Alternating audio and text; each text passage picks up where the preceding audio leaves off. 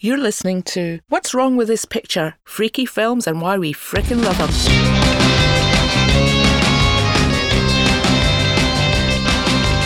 Hi, I'm Lindsay McCullough. And I'm Gary Mulholland. And in each episode of What's Wrong With This Picture, we'll be looking at a movie we think is weird and wonderful. We sometimes do include the endings where it's key to what the film is, so please be prepared for that. So anyway, buckle up and join us on a journey to dangerous cities, suburbia, and other fantasy worlds. It's going to be a wild ride. So, for this episode of What's Wrong With This Picture, we're looking at Under the Skin, a 2013 movie directed by Jonathan Glazer and written by Walter Campbell and Jonathan Glazer, adapted from the novel by Michelle Faber. It stars Scarlett Johansson as the female, Jerry McWilliams as the bad man, Adam Pearson as the deformed man, and Dave Acton as the logger, amongst many, many people who have never acted before and probably never will again. But we'll get to that.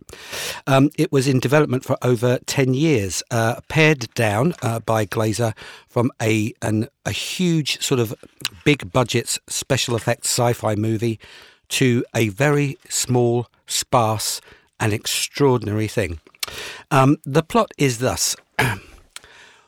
A woman dies and her body is taken over by an alien who is brought to them by a motorbike. And this person, who is played by Scarlett Johansson, ends up driving around Scotland in a white van, picking up men and taking them to a series of locations where they meet an inky doom. Inky doom. But things do not go initially as planned.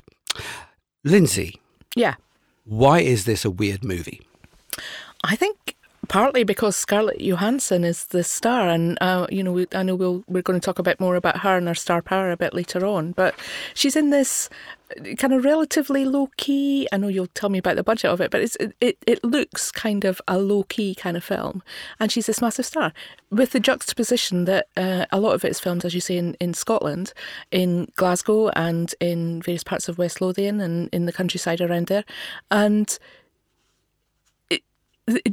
this is Scarlett Johansson. This is Black Widow. This is somebody from the Avengers films, and she's acting like a normal person in Glasgow. So for me, that's part of the weirdness, that she's in it at all.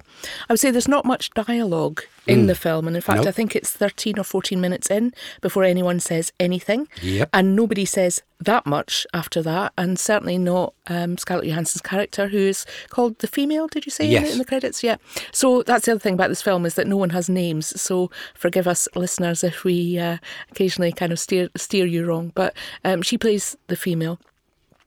I think one of the things to just pick up about Scarlett Johansson at this point is just how much her performance and her casting is the central thing that is weird. Yeah. Because you've got to take into account the way this film was made is quite unique, in that once they decided where they were going to sort of base this movie, and once they decided who the female star was going to be, they decided that what they were going to do was put her in a white van, put hidden cameras in the white van, and allow her to drive around these locations, stop, park, talk to a man, always a man, and ask directions and by-the-by questions and etc., and let this man's natural reaction to the fact that, first of all, he's talking to this really hot woman, and then secondly, but is that Scarlett Johansson?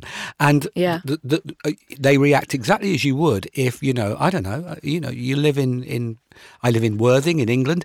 If I don't know, Dr. Dre suddenly pulled in next to me and asked me for directions to Brighton, I would be looking at him for quite some time going, it can't possibly be Dr. Dre because it's Worthing. Well, this is it. So these guys initially don't know they're being filmed, and they're not actors, they're people on the street. They are stopping, as you say, to talk to this woman who stopped to talk to them. And I think that's I think that's immensely clever. And I would say that, you know, I know last week we were in a cafe and I thought I saw Robert Redford, and you said that can't possibly be Robert Redford. But maybe it was. Maybe we're all just in a movie directed by Jonathan Glazer. Yeah. I tell you what, next time I'm in Poundland and I see Barbara Streisand, I'm just going to go ahead and assume that it is her, because you don't know who you're talking to. Yeah, maybe. Okay. Ask her what the hell she was doing with The Star Is Born. That's all I'm saying. No, I'm going to ask her where she got those plastic blue egg timers that she's got in her basket. So the part of the weirdness of this film is that for the most part people don't know they're being filmed. There are some characters who are cast, particularly as you say, the character who's called the deformed man, and apologies for using that term. That is how he's listed in the credits. Absolutely. He was at that time. That was his first acting role, although he'd had production jobs before. That was his first acting role, and he's called Adam Pearson, and he lives with a condition called neurofibromatosis. I just want to say at this point that I left that to Lindsay because I thought she might get it right, and I think she did well. I've got it written down. But so what this means for him is that his appearance is his face has kind of tumours on it. So they lend his face a kind of misshapen quality. And Adam Pearson is quite an outspoken kind of disability activist. So right. Okay. This is a key part, and I believe that Jonathan Glazer didn't want to use prosthetics for this part. It's such a key role in the film. Absolutely. That he got in touch with an organisation called Changing Faces, which works with people who have kind of facial impairments, and recruited cast Adam Pearson through that process. Yeah, absolutely. Another thing that I think is weird is and quite beautifully so, is the special effect around leading these guys to their death, which I just think is one of the most stunning visual effects in any movie ever. I have no idea whether it's an expensive effect, but essentially what happens is they walk through a door into blackness, Scarlett Johansson in front, the guy behind, and they're walking across pitch black and inky black like they're walking through space, except there's no stars. And they keep walking, and as Scarlett Johansson is walking, she is starting to take clothes off to encourage them to follow her, and eventually she's still walking on this apparent flat surface, and they start to sink into I don't know what you'd call it, quicksand, sort of inky black quicksand. It does look liquidy, doesn't it? It looks like a liquidy with a kind of membrane on the top, and she's walking on the membrane, but these guys are sinking into the blackness of this liquid. And we find out it's relatively mysterious in the film. I think the film has a mystery which makes it slightly weird. But apparently it's quite explicit in the book that she is harvesting them for meat for her home planet.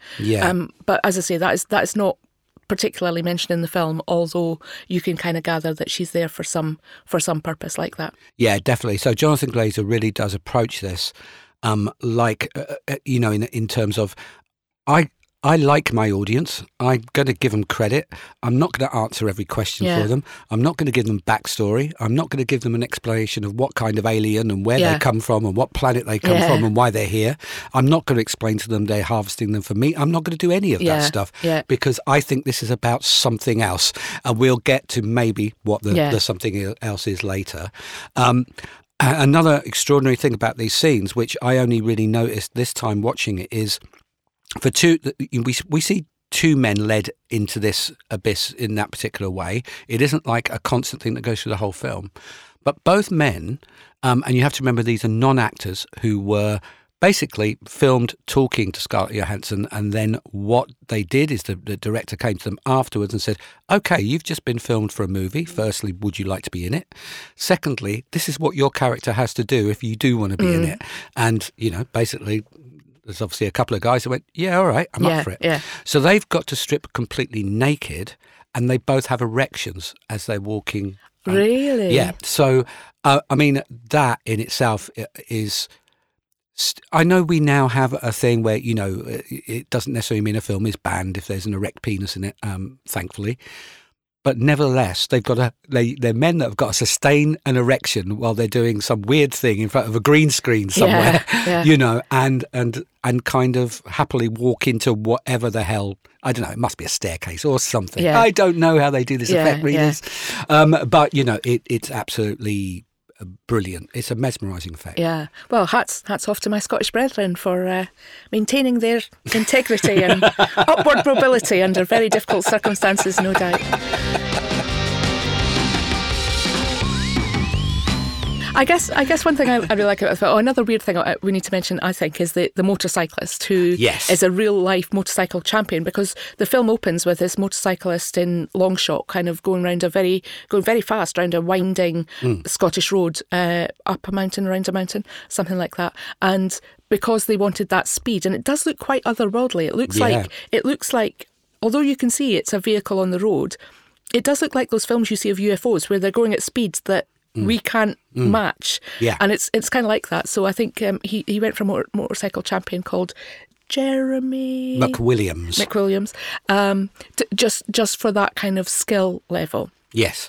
And with this motorcyclist appears to be a kind of helper to the female, to Scarlett Johansson's character. Follows around, kind of tidies up after her. If there are things that are left undone, or things that are left in her wake, he seems to tidy them up. But of course, one cannot help but be reminded of Cocteau's Orphée.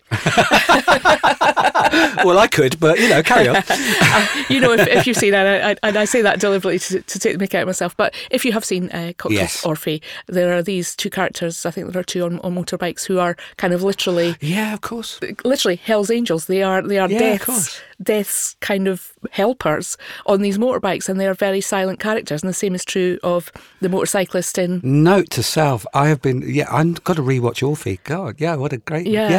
Great reference. So, I mean, he has no lines of dialogue. Well, hardly anybody has any lines of dialogue in this. But he races around on his motorbike, kind of tidying up after her. Later on in the film, he's perhaps a more sinister presence than he appears at the start. But I just think he's as much of a character as she is in it. I think is really interesting. Despite the fact that he has almost no screen time. But what is he? Who is he? Why is he making things happen? Yeah. And this is not something you get an answer in the movie. It is left to you. Yeah. Another beautiful weirdness, I think, is that Glazer mixes and matches lots of different types of camera stock, lots of different kinds of film stock. So right, okay, didn't notice that. Yeah, so the cameras in the white van. Yeah. They are a very specific thing which allows the two people to have a conversation without knowing where the cameras are. Right. Because they're so small. Right. And which captures, the same lighting from different angles. Yeah. So they look like one thing, and they look quite like surveillance cameras, because they are. Right. Then you'll have, beautifully composed shots that you might imagine. Then you have a subtly different film stock for these amazing motorcycle kind of things. Then you've got the scenes, with the houses and the abyss, the black abyss. The cameras, the film stock's slightly different again. And yet it all melds together beautifully. So it jars you from scene to scene, yet somehow fits together. It's genius at work. Yeah. I don't know how he and the editors pulled that off, really. I guess what I like about the scenes in the van, and I read this online, so this isn't an original thought, but when I read it, I thought, God, yeah, that's great. So in the film, what's happening is that the alien, the female, is a predator and is getting these guys into the van under the guise of, you've pulled, or can I give you a lift up the road, up to the supermarket or wherever. So on the film level, that's what's happening. She's the predator. In the real life level, you've got Scarlett Johansson, no doubt being regaled by all these druggy guys with their best chat-up lines. Yeah. And she's just kind of having to sit through that and react. And I understand that she had an earpiece. Jonathan Glazer was connected to her via an earpiece and was kind of feeding her lines. So she's given them the lines in these kind of plummy accents. And I wonder, because I had difficulty myself as a Scottish person. I'm not from Glasgow, and sometimes for me the accent and the dialect and the words used are they're strange and sometimes not very understandable. Presumably she had no idea a lot of the time hell they were talking what about, these guys were saying to her. So to me it's an interesting mix between what you see in the film and what's really happening is she's getting the wit and wisdom from all these, Absolutely. from all these Glaswegians. Scarlett Johansson, yeah, I don't know if there's any more weird we can talk about. I think we need to get further into the plot, but I did want to, before we get further into plot, I want to ask you, Lindsay, do you think this is Scarlett Johansson's greatest ever screen performance? Screen, I think, is an interesting word, because I actually think her greatest performance perhaps is in Her, where made the same year, actually. She's just a voice. She's a disembodied voice. She plays an operating system that Joaquin Phoenix falls in love with. So I personally think that's her greatest performance. This one, I think she's got an absolute real presence in it. I was kind of wondering when I was doing some research on her, I mean, is she a great actress? I think she's a really interesting person, and I think she's made some really interesting film choices, and Under the Skin and Her are certainly two of them. Especially, you know, if we look at the time, both made in 2013. Now in 2012, she was Black Widow in The Avengers. One, you know, at that point, the biggest film ever made. And I'm sure the later Avengers have taken that over. But she's in this massive film. Absolutely. And at the same time, she decides to make these really? relatively small, very unusual art films that are a world away from her star persona. I think for me, there's 4 roles that stand out, and you've reminded me of one of them. I'd forgotten about Her, and that's a great shout. But the 3 other roles where she absolutely sparkles are Under the Skin, Ghost World, and Lost in Translation. Oh yeah, of course, she's great in Lost in Translation. And I think it's interesting you say, is she a great actress? Because with all of those 4, I think, okay, is she great in those because they're 4 fantastic screenplays made by 4 fantastic directors, or has she made those films really good? Would they be as good if 4 other actresses had done those roles? And I don't think that's an easy question to ask. I think it is with Ghost World. I think anybody could have played her part, because she was knocked off the screen by Thora Birch. Yeah. But that's not to say she did a bad job, and it was her first. I mean, she'd been a child actress, but that was her first kind of big thing. But then obviously she's massive in Lost in Translation, and I think both her and Bill Murray are quite kind of transcendent in that. Actually, there were lots of other actresses considered for Under the Skin, like Gemma Arterton. I don't know if you know her, British actress. I hesitate to see other people pulling it off the way she did, and I think she's amazing in that, and she's amazing in Her. What else was I going to say? Yeah, I've seen her in some terrible films which she has not been able to make better. Right, I would say. Like what? She's in one called The Island with your favourite, Ewan McGregor. Lindsay is being ironic. Where they are, some kind of like future world where they're kind of given a number and they've got to escape from the island, and they're, I don't know, I mean, I watched it to the end, it's like, I don't know what that was about. Okay. And another one called Lucy, where she's like some enhanced human. That's pretty poor. Right. And one I saw recently, you know me, I'll sit through any kind of film on ITV4 or whatever. This one was called Rough Night, and it's kind of a hen night. So I think she's the bride in it. So there's this hen night that goes wrong and somebody ends up getting murdered. And it's kind of a black comedy, and it's like, well, that ain't no comedy. And to be honest, I'm not sure she has great comedy chops. Although sometimes in the Avengers, or Black Widow films, she can bring a certain kind of wryness. But I'm not sure she has great comedy chops, I would say. Okay. I think, I go along with everything you say. I do. I'm going to, say Under the Skin is her best ever performance, because even though there's a lot there, there's nothing there. Yeah. And she is the only. There's a couple of people who've acted. You're absolutely correct, but no really experienced big, actors.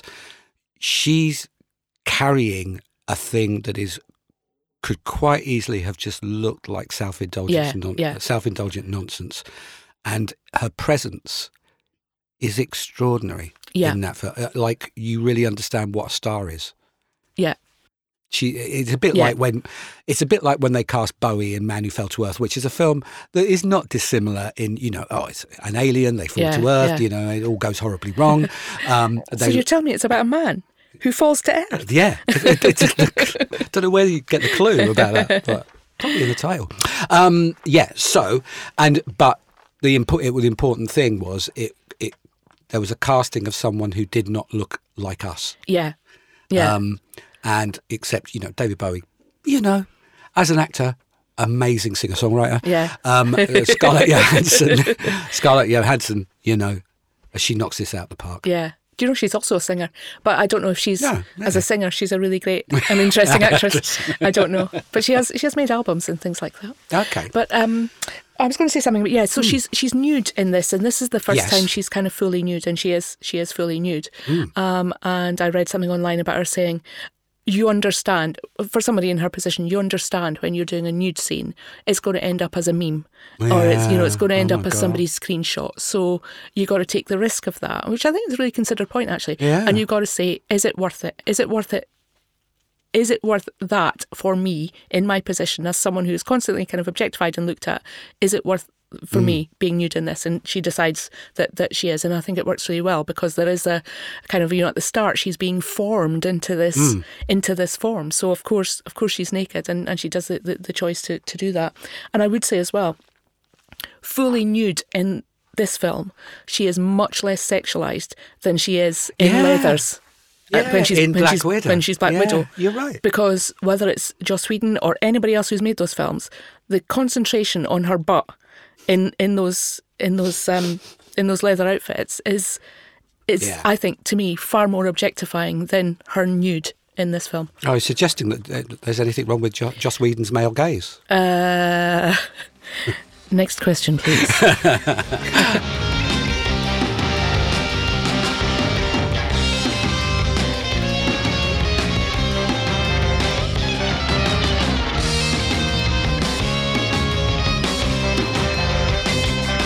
Why don't we have a bit more plot? Okay. So, I'll try and keep it short. Basically, the alien starts to struggle more and more with the fact that she is starting to feel more and more empathy for her victims. There is a particularly horrible murder that she does, which is not the straightforward one, where she is on a beach. And she meets a guy who is sort of diving out there, and he says he's from the Czech Republic. And as she's doing her pickup lines, he notices a family where the woman has got caught out in the surf, and the man is trying to save her, and he rushes off to try and save them. They have a baby. The baby is sitting on the beach. The man, the Czech Republic guy that she's been chatting up, fails to save the couple. The couple drown. He manages to get back to the beach, and the reward he gets is smashed over the head by a rock by the female, played by Scarlett Johansson. And the baby is just left to cry on the beach alone. It's quite brutal and shocking and amazingly well shot again. Yeah. But things change when she, in her white van, she picks up a man who is credited, as we said, as the deformed man, and starts to talk to him in exactly the same way she talks to the relatively, kind of good-looking young men from earlier in the movie, and encourages him to touch her and etc., and then gets him back to the same situation. But this time, she lets him go. He runs from the house naked. The motorcycle man, the bad man, gets wind of this and chases after him and takes him away. But meanwhile, she also makes a bolt for it somewhere. She meets a guy who, on a bus, another extraordinary scene, really, where there's this just amazing shot. Yeah. She's walking down a hill towards a bus stop and then back up a hill towards a but stop. And I was just sitting there thinking, why am I mesmerised by this? It's a woman walking down a hill and up a hill. I don't understand. But anyway, cut a long story short, this guy takes her home. They start to make love. But when he starts to make love to her, she suddenly stops him and starts to inspect her genitals. And then there's a quick cut. We don't know what she's really making of her genitals in that situation. The next we see, she's cut and run again to a forest. and she meets a guy who sort of, as she's walking into this forest, she's trying to keep away from the motorcycle guy, by the way. She meets this guy who is a logger, who says he is a logger, and he's very friendly to her and whatever, and says, yeah, you'll get some nice peace and quiet in here, love, kind of thing. He's a Cockney, not a Scot. I wondered if that was relevant. And after a while, she is walking through this wood, and he suddenly comes from behind her and tries to, and basically attempts rape. As he is clawing at her, he pulls away what turns out to be her outer skin, the human skin. And suddenly there is flapping skin and a jet black body underneath. She runs away and sheds her skin, but the logger has come back, and what he's done, he went to his van, he got a can of petrol, and he sets her on fire. The last thing we see is the motorcycle man, the bad man, looking out over a cliff, and that's the last thing we see. It's all very disturbing. Yeah, I'd like to take you back to that scene where she's inspecting her genitals, because I left feeling confused, and I looked online, and there's a difference of opinion. So she's kissed this guy, and this is obviously like her first kiss. She looks inexperienced. They're on the bed. Presumably, penetration is about to occur, and then she kind of stops suddenly, as you say, goes and gets a lamp to try and see what's between her legs. Now, is she shocked that she has a vagina, or is she shocked that she doesn't have a vagina? Yeah, great question. Who knows? Because, we should just make it clear at this point. The camera, it's her back to the camera while she inspects her genitals. We are not seeing her genitals. So a great, it's another mystery, as mysteries all the way through this film. Yeah, absolutely. I guess my view is she's seeing she does. And I think for me, thematically, this second half of the film is about her as a woman, and therefore I suspect thematically it must be surely that she does have a vagina, and she's shocked by this. Is how I'm reading it. Do you think, Lindsay, it's a feminist film? Well, if you'd move your notes off my notes, maybe I could tell. A typical patriarchal move, I thought. So, I don't know. Again, I read this online, and some people are like, this is a feminist masterpiece. I wouldn't go that far. I'm not sure it's 100% a feminist movie, if should such an animal exist. I think there are interesting things in there for me, though. There's something about the man in the white van, and she did actually learn to drive the van, and she was driving the crew around. She was driving the crew around in the back of the van. Scarlett Johansson is so cool. I know. Those are really, I think, very, very cool decisions. So there's that kind of predator in a van kind of thing that she is turning on her head. The film starts with an eye as her body is being formed, and I think there's a lot there about her gaze, the gaze on her. So it's the way she's able to kind of attract these guys to get the meat. To get the meat. And we see quite clearly in one of the scenes in the abyss how that meat is manufactured, generated, what do you call it? Yeah.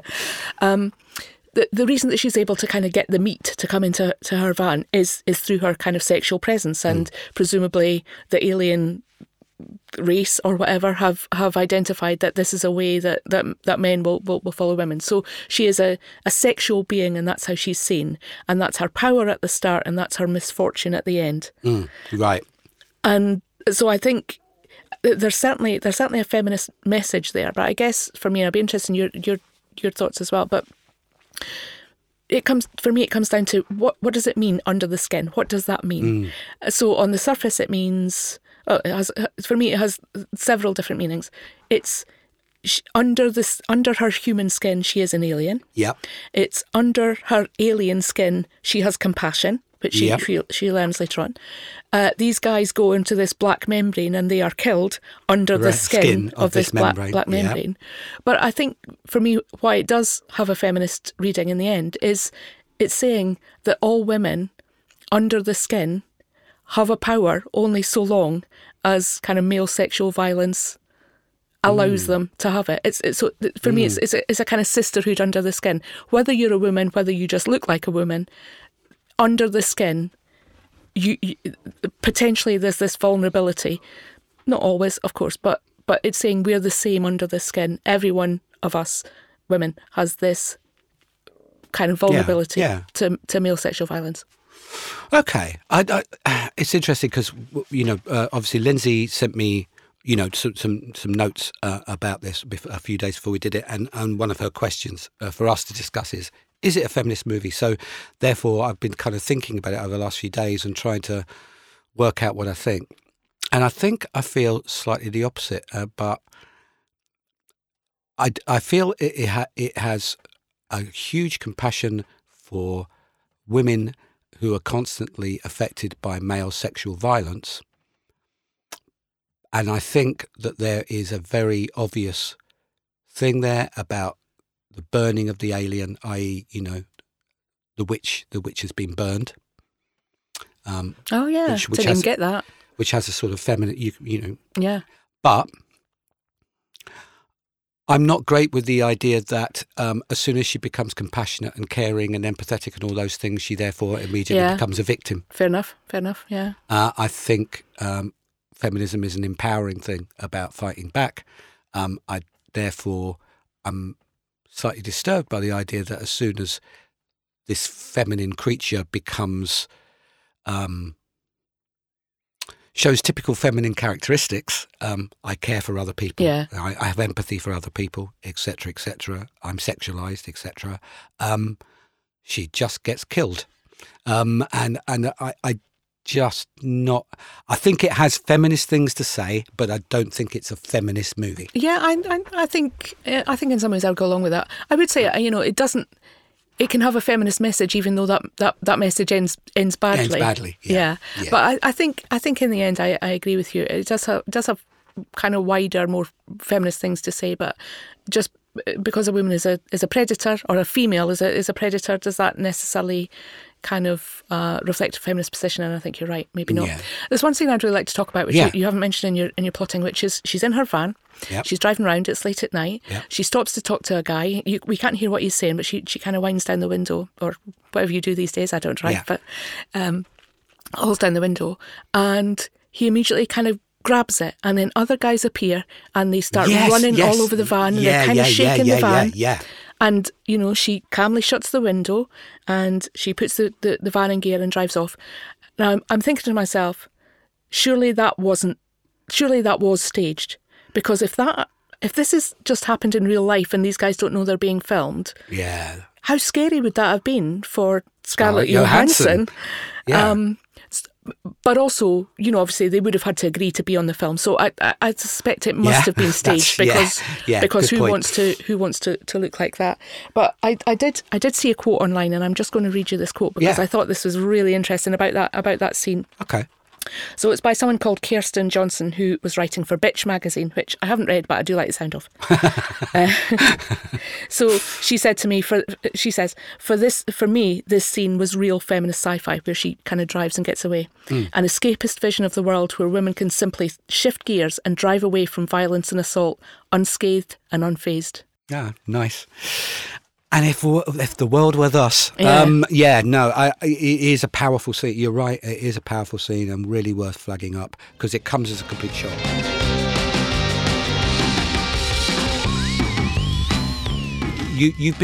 One of the great things about the film is that it lulls you into a false sense of security in the sense because even though it's an insecure security, that you think it's just going to have this film about this woman, female alien, who's just going to kill guys by walking them into houses and leading them to the abyss. Yeah. Because the special effect is so special, you think, well, they're going to use that all the way through. Right? This is the movie. Yeah. It happens twice. Yeah. Twice. It's... And then it keeps abruptly changing gear. Yeah. While staying on theme and not... It's jarring, but never makes you think that they don't know what they're doing. Yeah. And they know exactly what they're doing. And I just think it's one of those things, the more I talk about it, the more amazing I think it is. Yeah. There was something I did want to mention, and now I'm going to look for my notes because, yes, I wanted to mention just quickly the music by Mika Levy. There's some really, it's a very minimal, what sounds like an electronic soundtrack, but it has this recurring motif when bad things happen, which sounds essentially like synthetic strings being played backwards, which is so haunting. Yeah. It's just brilliant, and it is like one of those things where, you know, dun dun dun dun dun dun. Yeah. You just need the first couple of notes, and you go, "Oh my God, what's going to happen now?" Yeah. And he really pulls that off, the composer. And I just wanted to mention the nightclub scene because I think this is perhaps the most amazing kind of example of what a brilliant filmmaking thing they pulled off here. Again, they did not want a thing where they set up a nightclub on a set and then got a load of extras to behave like people do at nightclub scenes in movies. They went to a nightclub. They did an arrangement where they had cameras in there and nobody knew they were being filmed.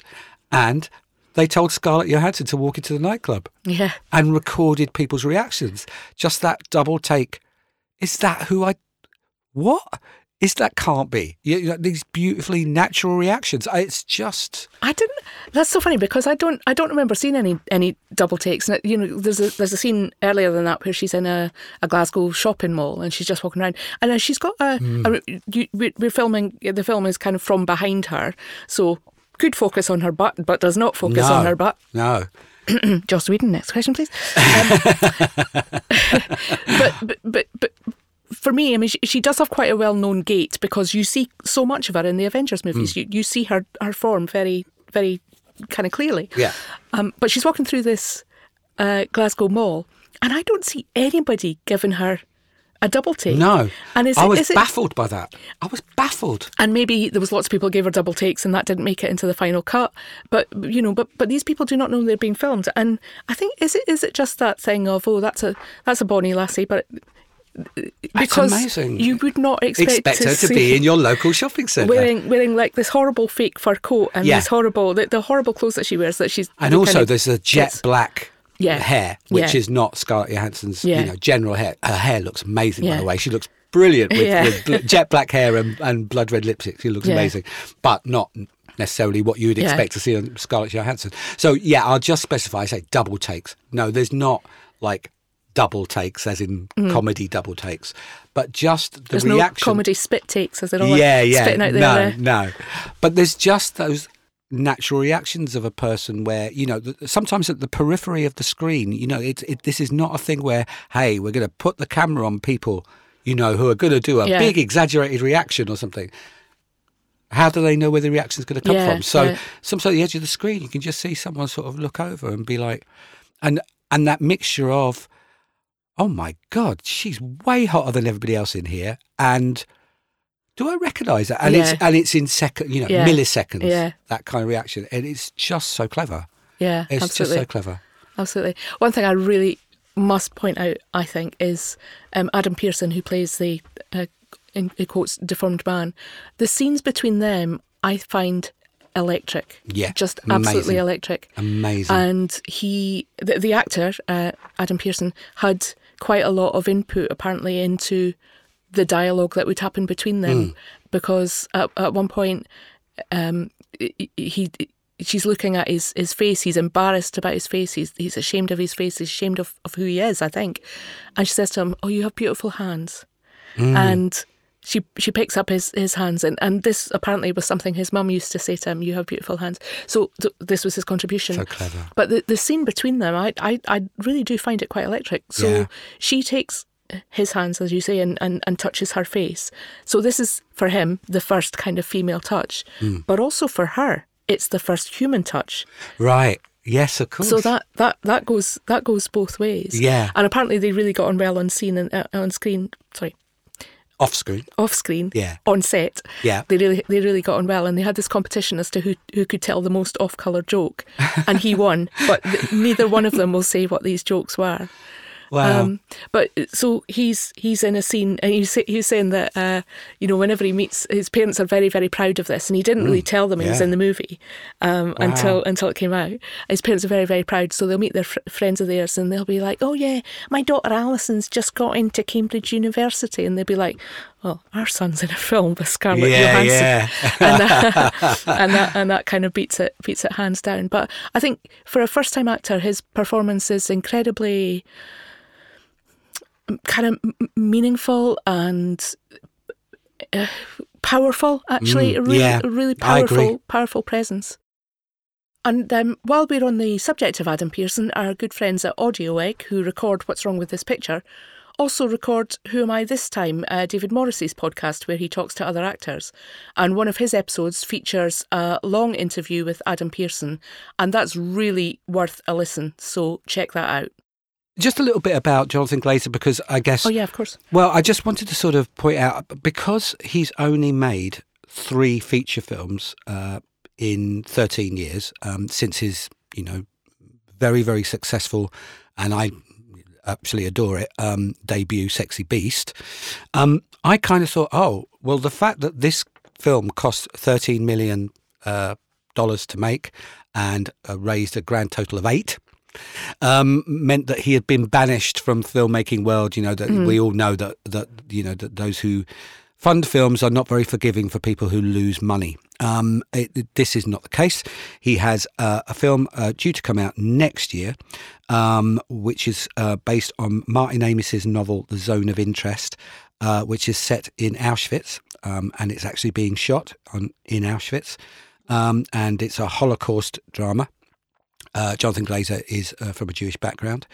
And last night we thought, okay, well, we don't have a big filmography to trace with Jonathan Glazer, so let's watch the one film that we haven't seen, and we watched Birth.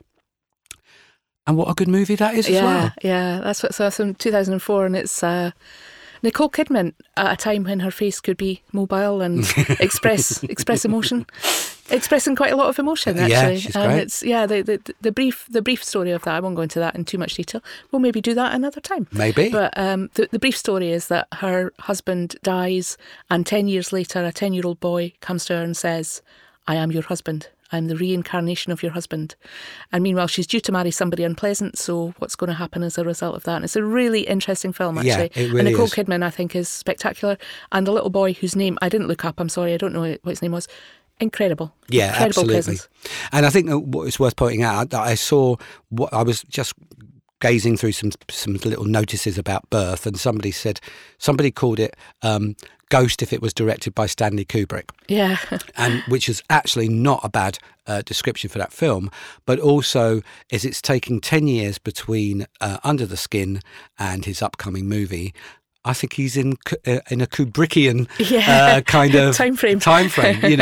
He's like Kubrick and Terrence Malick. Yeah. He's going to make the film he wants to make. If that takes him 10 years to do it, then it's going to take him 10 years to do it. And, I've come out of this little sort of Jonathan Glazer period with just so much admiration for him. I think he's a really singular talent. Yeah. And I think Under the Skin is a great representation of that. Absolutely.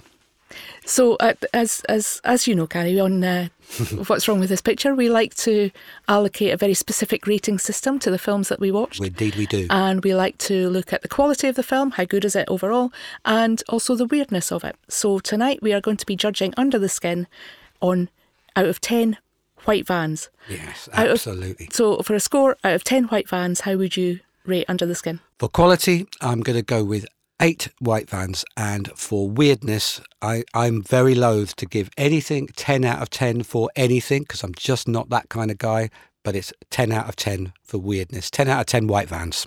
Okay, I'm going to go for 8 white vans for quality and 9 white vans for weirdness. There must be something weirder out there. Yeah. Nonetheless, that's a very creditable score for Under the Skin. And if you haven't seen it, can I recommend you see it in a Glasgow multiplex? You never know who you'll be sitting next to. Speak to you next time. Bye. What's Wrong with This Picture is brought to you by Lindsay McCulloch and Gary Mulholland. and is recorded by Russ Keffert at Audio Egg. Music composed and performed by Russ Keffert.